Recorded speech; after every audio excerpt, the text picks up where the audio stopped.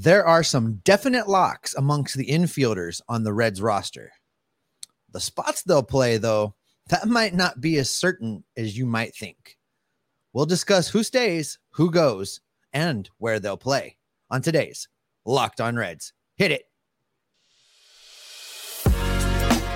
You are Locked On Reds, your daily Cincinnati Reds podcast, part of the Locked On Podcast Network, your team every day. You are Locked On Reds with myself, Jeff Carr, and my co-host, Stephen Offenbaker. We are lifelong Cincinnati Reds fans that have turned an addiction to this team into information for you. Locked On Reds is part of the Locked On Podcast Network, your team every day. Thanks as always for making us your first listen. We are free and available on all platforms. On today's episode, we started yesterday looking at some players that have staying power, some guys who played last season that will be here again next season. We kind of give you our confidence levels in each guy. We looked at the outfield. Now we're going to look at the infield and who is going to be here. Kind of like what Steve said, is easier than figuring out where they're going to be when they're here, because Nick Krall said some things that lead us to believe that Steve, not necessarily intuitive as to where each guy is going to play next season. Well, and let's asterisk this thing with the fact that sometimes I wonder if Nick Krall even knows where he is when he's talking to the reporters. but no, I think that Nick said more than he meant to when he gave this quote, but I think it was a telling look into how the Reds front office is kind of viewing the lens of 2023. And you know what he said was what he didn't say was guys aren't going to be on this roster. What he did say was that guys don't have a position guaranteed. And I don't believe I don't think those two things mean the same thing. I think what he was telling us is there are going to be guys that are asked to play different spots. Or in the case of the conversation we had about Nick Senzel in yesterday's episode, may be asked to play all of the positions and be the super utility that we have felt this team needs moving forward. So I really think that's what Nick was saying, and I'm not sure that he meant to say it publicly so soon. Well, and I always think that, you know, it's not necessarily sarcasm, but even like thoughts and secrets that you're trying to keep from people have ways of like getting out into the public. And I think that this was just one of those things. And I think there's two players in particular that I'm thinking of with this. For one player, I think both you and I agree it's a good thing. For another player, it's going to be interesting. But let's start with a good thing, because we're going to start with Tyler Stevenson. We're going to start with a guy who it's 100%. He's going to be on the roster next year. He's going to be back healthy. He's going to be ready to play. But I think this is foreshadowing this quote from Nick Krall, because we've been talking about, and it was a huge subject last year, that through all the freak injuries that he kept suffering behind the plate, they need to move him out from behind the plate. They need to move him to first base, have him DH a little bit, because you can't not have his bat in the lineup. You got to make sure he plays. And I think that this quote is foreshadowing, maybe not a necessarily like rip the Band-Aid off and just move him to first base, but they're going to mix that in. We're going to see Tyler Stevenson a lot more at first base this coming year. You know, we'll dig into this a little bit when we talk about Joey here coming up, but I think you're absolutely right. Because I feel like Joey's probably entering the platoon phase of his career. I think we're going to see that more with Joey, as much as Joey doesn't like it. Right. And you're going to need a right-handed bat to play first base. I think that Tyler Stevenson just naturally lends himself to that. And, you know, I have been bashed all last season when I said, move him to first base. And everybody's, no, he's not going to make as much money. He's not going to like it. He's like, I don't care. I don't care what he likes. He needs to be healthy and he needs to be in the lineup. Now, look, if he can play catcher 30% of the time and stay healthy, that still basically qualifies him as a catcher. Fine, cool. He still gets paid. He's valuable behind the plate. He works great with this pitching staff. Nice. Then you take 30% of the time and you move him down there and you're platooning him with Joey Votto. Great. You keep his bat in the lineup. He's learning on the fly to become a good first baseman and play that position. And then the rest of his at-bats, you use the DH spot where you keep his bat in the lineup, but you're resting his legs. He's not doing anything but hitting. I think that's the perfect use of Tyler Stevenson. I think you keep him in the lineup for a majority of the games. You get 150 games out of a catcher that just can mash. And at the same time, you know, you get other players slotted in. Everybody gets an opportunity. You play the analytics. You put people in the best position to be successful. And I think it all starts right there with Tyler Stevenson. I think the biggest thing that I think about in the whole debate of do you move him out from behind the plate is, what do you think caused his injuries? Is he injury prone? No, he's unlucky. Some of those injuries, including the broken clavicle that ended his season, he was hit on the pad. Like, the pad was designed to absorb that contact, and yet that was such a hard hit foul ball that there's literally nothing Tyler Stevenson could have done. Right. But you're right. Hang on there. Hold that thought. Because yes, he was unlucky. This is true. But the fact that he was behind the plate in the first place, that's what led is really what the conversation is about. Because whether he's unlucky or not, if you're in agreement, and if the Reds front office is in agreement with me, and I think with you, that Tyler Stevenson's bat is the biggest bopper bat in this lineup right now, you protect that asset. And by moving him out from behind the plate, you're protecting that asset. Now, unlucky or not, he doesn't break his clavicle playing first base, probably. Unlucky or not, he doesn't break his clavicle batting, probably. You know, I mean, if you're in a sport that is playing the percentages always now, the percentages say you limit his exposure by moving him someplace else. And I think that's the mindset everybody is struggling to really wrap their heads around when talking about moving Tyler Stevenson, because I get it. I get the attractiveness, especially in Cincinnati, of having a catcher who can mash. There's a rich history of catchers that mash. So I get it. But in the long run, I think you have to protect that bat. Sorry, I cut you off, but I mean, just. But that's what I was getting at, is that, you know, the whole name of the game is make the roster that will win the most games. And the roster that wins the most games is a Tyler Stevenson-led roster. And if he's not healthy, you're not going to win as many games. It's just plain and simple. You got to keep him healthy. That's how you do it. Now, the other guy that's probably going to, I wouldn't say probably, but I think they're going to explore this, move positions that I'm interested about. And I think we're going to debate this a lot this offseason, because I've seen this in a couple of different spots. Do you move Jonathan India to third base? Because, again, this is a guy who is 100% going to be on this roster. I don't know that it's 100% that he plays second base. So I agree. Yes, you move Jonathan India from second base.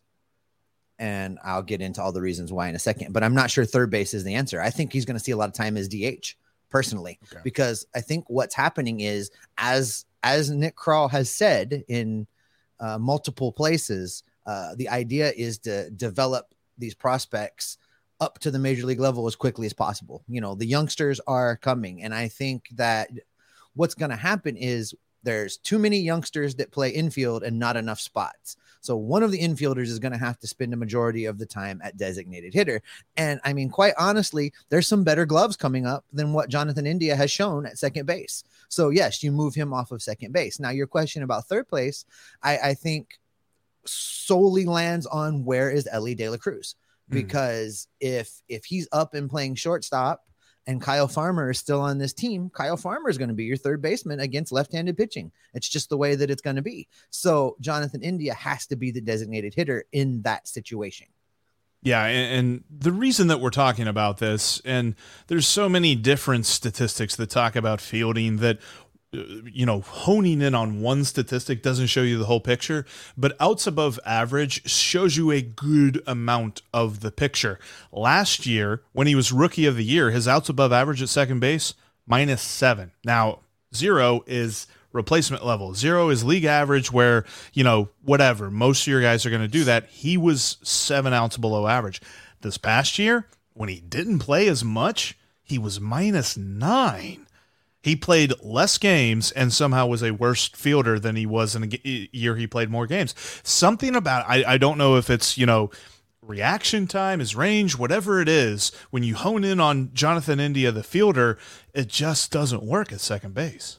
And let's remember that he played a majority of this season with one kind of busted wheel or another, whether it was a hamstring or the calf injury or the shin injury from that that hit by a pitch in the Field of Dreams game. He was playing on a bum leg for a majority of the season. And part of that was that the Reds roster was just such a mess that they didn't have really very many other viable options. And the other piece of that is, Jonathan India is a gamer. Yeah. So he's going to be out there and he's going to play, and you're going to have to pry him off the field, over his dead body kind of thing. But that's exactly what the Reds are going to need to do, I think.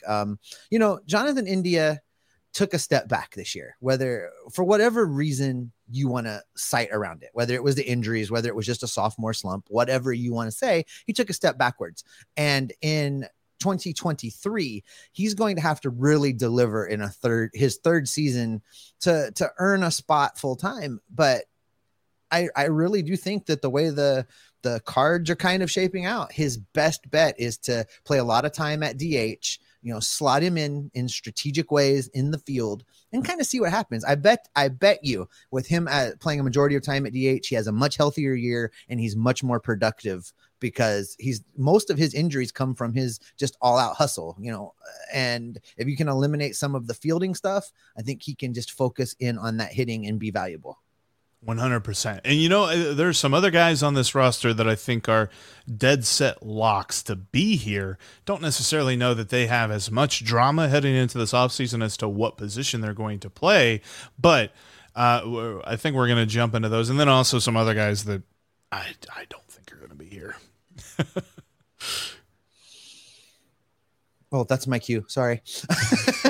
That's okay. Coming up after the break, we're going to talk about a couple more guys that are locks. We're going to talk about some guys that are on the bubble. And as Jeff mentioned, we're going to talk about the guys that were ready to get a one-way bus ticket out of Cincinnati. But before we talk about those guys, we're going to talk about BetOnline, because BetOnline has some interesting statistics about the underdogs in the upcoming playoff series. The Phillies at plus 165, the Mariners at plus 195, the Guardians at plus 180, and the Padres at plus 198. These are some interesting statistics, because I think that the Padres showed us a whole lot in their series against the Mets, and them at plus 198 is interesting. The Guardians continue to be disrespected and are not valued as being able to win their series. I think they're a pretty good bet. The Cincinnati West Mariners are at plus 195. And, I know a lot of Reds fans are pulling for these guys because, there's so many Reds on that team. And then you've got the Phillies with Nick Castellanos at plus 165. I feel like I'm going to take a little bit of cash and spread it around amongst all of these guys and maybe get lucky on a couple. And if I get lucky on a couple, I'm going to come out ahead. But if you want to find out about the odds, if you want to figure out where you should be spreading your betting dollars around to, head over to betonline.net right now, because betonline.net is your number one source for football, for baseball, for all of the sports betting information this season. You can find the latest on player developments, team matchups, news, podcast, and in-depth articles and analysis on every game that you can imagine. As always, BetOnline remains your continued source for all of your sports wagering information, with live betting and up-to-the-minute scores for every sport out there. The fastest and easiest way to check in on all of your favorite games and events, including the MLB, the MMA, boxing, the NFL, and even golf. I got to go check that out, Jeff. I got to find out about betting on golf. I need to see what that looks like. But if you're already doing that, drop us something in the comments. Tell me how you pick who you pick. I would love to learn more about betting on golf. Head to betonline.net right now on your computer or mobile device to learn more about all of the props, lines, and action, because BetOnline is where the game starts.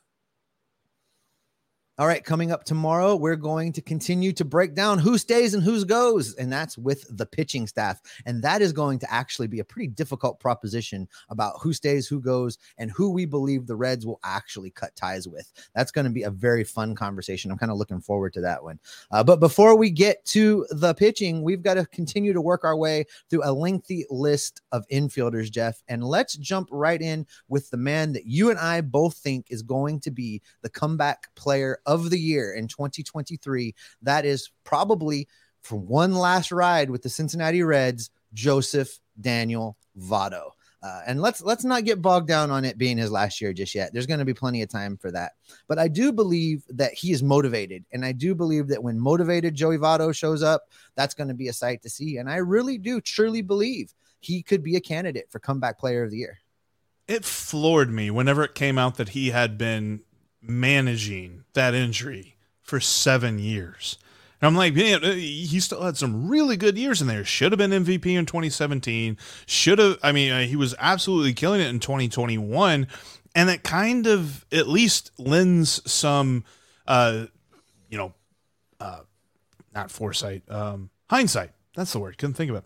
Hindsight as to why 2018 through 2020 was such a struggle, because I'm sure he was trying to work around that injury while also working with just the decline phase of his years in baseball. And so then he was able to find a new way in 2021, and it probably just aggravated that injury even more. So what does a fully healthy Joey Votto, albeit at 39 years old, look like next year? I think he's got a real shot to be comeback player of the year because he's going to be able to find his stroke a lot quicker. That was something that has always been a thing with Joey, right? He has a slow start to the year, but then he just takes off. I think that he is going to absolutely set the world on fire next year. Now, that is all being said that it's going to be within a certain role. So we both agree that Joey Votto playing every day is probably not what's best for the Reds, probably not what's best for Joey Votto.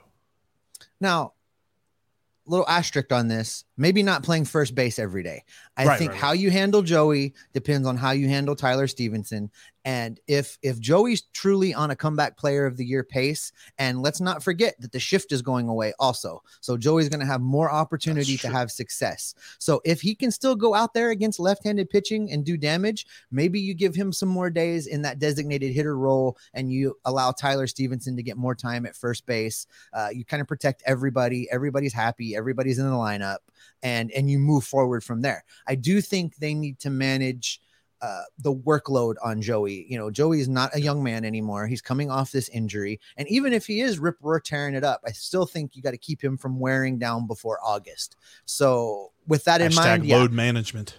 Load management. Exactly. So for me, I think that there's still a potential for Joey to play against left-handed pitching. It depends on what his numbers look like, but it doesn't necessarily have to all come with him at first base. And also, that's the other part of this equation too, right? Is you can only platoon if there's someone to platoon with. Like if the Reds don't go out and make any kind of moves, if they don't bring back Donovan Solano, and if they lean on, which we'll talk about here in a little bit, if they lean on one of the catchers that they use this year as their backup catcher, then that makes the whole Tyler Stevenson equation a little bit more difficult, and which makes the Joey Votto platooning situation a little bit more unfeasible, really, because you've got to have talent. You can't just take a guy out to replace him with either a replacement level or below replacement level player. Oh, absolutely. And you know, Jeff, we're going to fast run out of time in this episode on the infielder. So let's knock a couple names off this list so that people we know are going to be back. Spencer Steer, he's going to be back. He's going to be on the active roster. Not sure where he's going to play. He could be another guy that scoots around, but he's definitely going to be part of this team in 2023. Yeah, he's going to be back. I think outside of a trade that we just don't see coming, Kyle Farmer is going to be back. He's probably going to be that, the veteran presence. I mean, the obvious locker room leader of this team. Whether he plays shortstop or third base is kind of an interesting question, but I think that the Reds are happy with his production and at his projected arbitration salary of $5.6 million. That's exactly what I was going to ask you. Do you think what is it, 5.9 million, his projected? Yeah, maybe 5.9. 5.9, somewhere in that neighborhood. Yeah. So let's just call it $6 million, basically. Yeah. At $6 million, do they pick him up, or do they gamble again, which they've done this in the past with him? Do they gamble with non-tender and then go out and seek a deal with him for less money? What's your prediction there? I think they're just going to sign him because of all of the fan favoriteness that surrounds him, thanks to Barry, and give him an extension and put a C on his chest and all those things. No, don't put a C on his chest. But I think that this just goes with what we have always said, is that the Reds value him far more than any other team values him. If they non-tender him, there is a chance they could bring him back on a lower deal. But I think the Reds are so worried that won't happen that they will sign him. He will be the $6 million man. All right, let's hit this catcher situation. So catchers on the active roster, Aramis Garcia, Austin Romine, Chucky Robinson, obviously Tyler Stevenson, we already said is going to be here. I'm going to say right now, Chucky Robinson goes back to the minor leagues. He's now, because of the time that he got this year, actually a valuable guy to keep around in AAA when you have an injury. If you need a guy to come up and catch a couple games, Chucky is now very valuable. I think Austin Romine hits the road, Jeff. I think that he's going to go sign a deal someplace else. I don't think the Reds are going to pay to keep him around, especially when they could just pick up Aramis Garcia and $800,000 arbitration value, have him around as the backup catcher for at least another season, while you hopefully are waiting for one of Matt Nelson or Daniel Veohin to join the active roster. I do think that's the most likely situation here. I would love to say that the Reds are going to go out and bring back Tucker Barnhart, but that all depends on the number for Tucker Barnhart, and I don't think the Reds are going to give him the number that he's looking for. And plus, the Reds did a thing, and they kind of tipped their hand on Aramis Garcia, and that they brought him back for the final game and a half of the season. Like, he didn't even really play in the second to last game, but he was active on the roster. And then in the final game of the year, whenever they're getting just shelled by the Cubs, he comes in, and not only does he come into the game late, he comes in and he plays first base.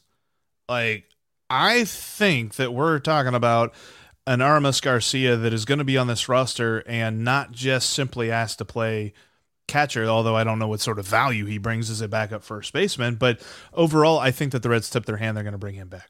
Yeah, I agree with that. All right, Jeff, we've kind of drifted through all of the guys that we are for sure on. And we're now in the territory of guys that are on the bubble, and we're heading towards the conversation that's going to be difficult of people that we are going to let go. So where do you want to progress to from here? Let's start with a guy that I think I got a feeling, at least, okay, I know what the Reds should do with Mike Moustakas. We're going to talk about what they're probably going to do coming up with him. And also, I would love to talk about Alejo Lopez as well. That's coming up right after this. Before we do that, though, I want to let you know that you can follow us on Twitter. In between episodes, we love to talk baseball on Twitter and talk some other things. We're Bengals fans as well. Steve likes them Buckeyes, and I like the Bearcats, but all that great stuff in Star Wars abound. You can follow me at Jeff Carr with 3 Fs. You can follow the Steve at S. Offenbaker with 2 Fs, and you can follow the show at Locked On Reds. All right, Steve, let's jump into this because I think no one disagrees with the premise that the Reds should sign or write a check to Mike Moustakas for his remaining contract and say, see you later. That would be $20 million because that's $16 million this year, $4 million buyout. So it's $20 million. That's really a sunk cost at this point. So are they going to keep him on the roster because of that? Yes. Okay. At the beginning of the season. Here's the way I see this playing out. Mike Moustakas makes this team out of spring training just for the sheer contract dollars that are on the table here. What we'll see, though, is not much of Mike Moustakas in the field at all. They'll run him out there as a designated hitter against right-handed pitching, and hopefully he shows something. What I see is if he shows enough that you can get a team to maybe take him and the Reds pay half of his contract, great. If he's terrible and can't perform, they'll keep him around until such a time is that they need that roster spot. If they reach a point where the youngsters are progressing through the system and they need to free up space, then and only then will the Castellini ownership group, I think, be willing to just write that check and say, bye-bye, let's get the youth in here and maybe it'll put some butts in the seats. I think that's the thought process that they'll have going into next year. Which that's true, because people like to invoke the scenario of Matt Kemp, that the Reds signed him a check to go walk, but people forget he actually played a couple of games. Now, he was bad, and that's probably what they thought back then. They say, okay, well, maybe he can catch fire. We can train him for, a lottery ticket of a prospect. Probably they'll do the same thing with Mike Moustakas. I kind of believe that they shouldn't even really enter camp with him, and they should just have that roster spot open. But you're right. I mean, this is Cincinnati, or this is the Cincinnati Reds here, and ownership doesn't pay people to not play for them. Exactly. I mean, I agree with you. That's what should happen, but it's not what's going to happen. And it sucks because whenever he was signed, we thought, man, Moose, yes, this is going to be awesome. And ever since he has signed, he's just not been awesome. So let's talk about real fast as well, a guy who I think showed flashes of awesomeness, albeit in a certain way. A guy who we're not sure is going to be on this roster, but has an argument to be on the roster, unlike Mike Moustakas, and that's Alejo Lopez. Oh, I'm a fan of Alejo Lopez. Listen, I think he showed more than enough to be part of this team heading into 2023. Now, some of his value is in that he plays multiple positions. And if Nick Senzel is in fact the super utility, I think that is bad news for Alejo Lopez. What I do like about Alejo Lopez is that he is a true switch hitter. There's not much drop off in his numbers, right side versus left sided. He makes contact from both sides of the plate. That is valuable to have on the bench because you can go up there and get a slap hit, get him on, get him over, get him in. I like having him around. So with that being said, I think he makes this team.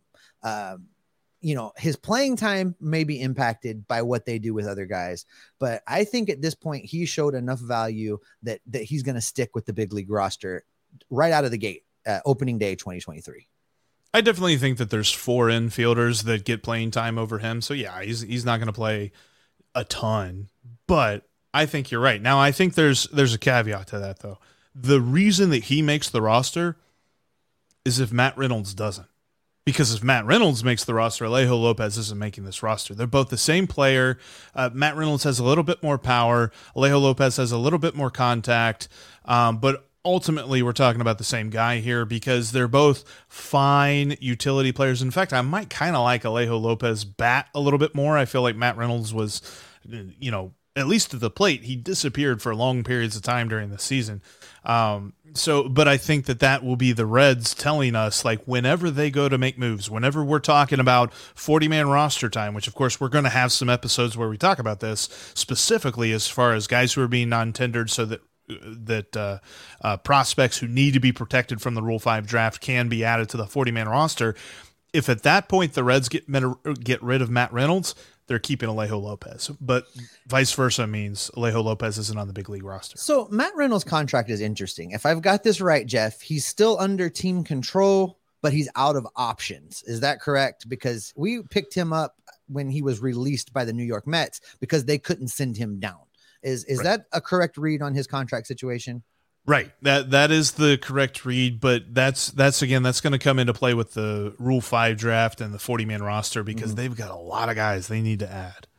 So one of the things with Matt Reynolds is, whether or not we believe that Jose Barrero and his experiment is over as well, because that's another spot. And I'm going to say that I think we've seen enough of Jose Barrero to know that he is not the guy we thought he was.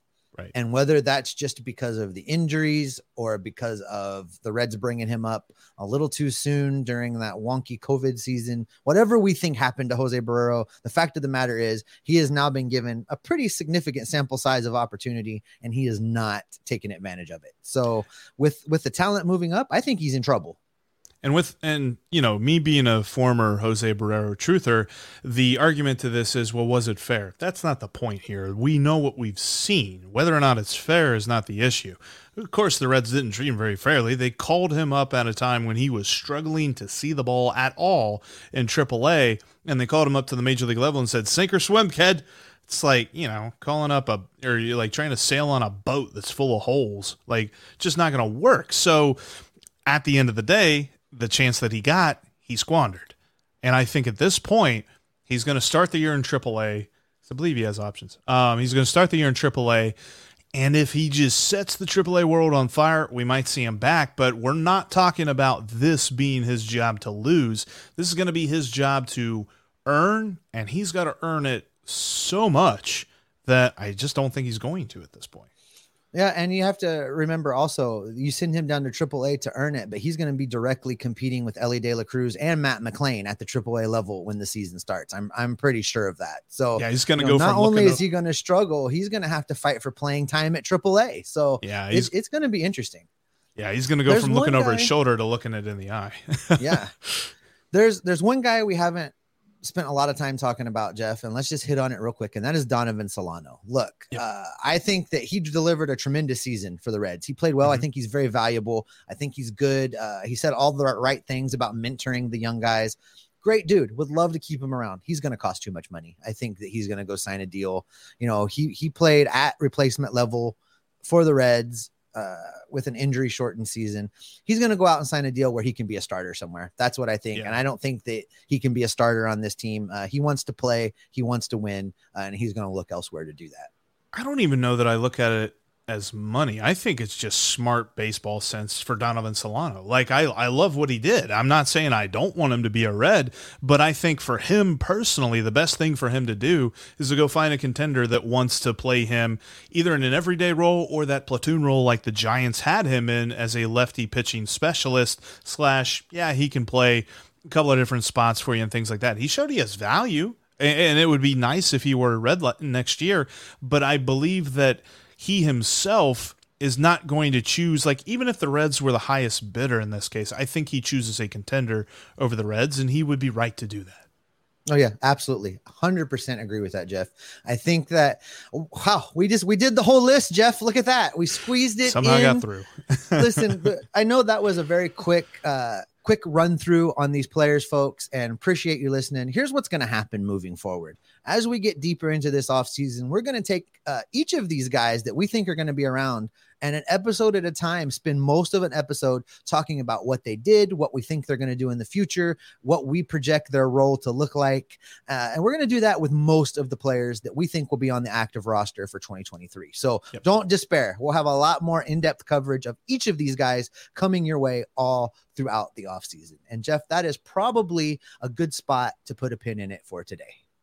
Yep, I agree. Steve, that'll do it for us on the Locked On Reds podcast. Thank you so much for joining us. Thanks for making us your first listen, as you always do. Now go make your second listen to the Locked On MLB podcast, as Paul Francis Sullivan has you covered with his unique perspective, his humor, his passion for the game of baseball as we move through the postseason. Because Locked On MLB is just like Locked On Reds. It's free and available on all platforms. And coming up tomorrow, like Steve said earlier, we're going to talk about who's staying in the pitching staff. A little bit easier on the starting rotation, not so easy in the bullpen because there's a lot of open spots there, and we're going to dive into why on tomorrow's episode. Thanks again for listening. Steve, there's lots going on. There's guys that are staying, there's guys that are going. There might be some new guys. We'll have to see about that. But what's that mean for you and me? That means you and I are going to continue to dig through this roster, try and make it make sense, and bring that information to everybody listening, because Jeff and I are Locked On Reds every single day.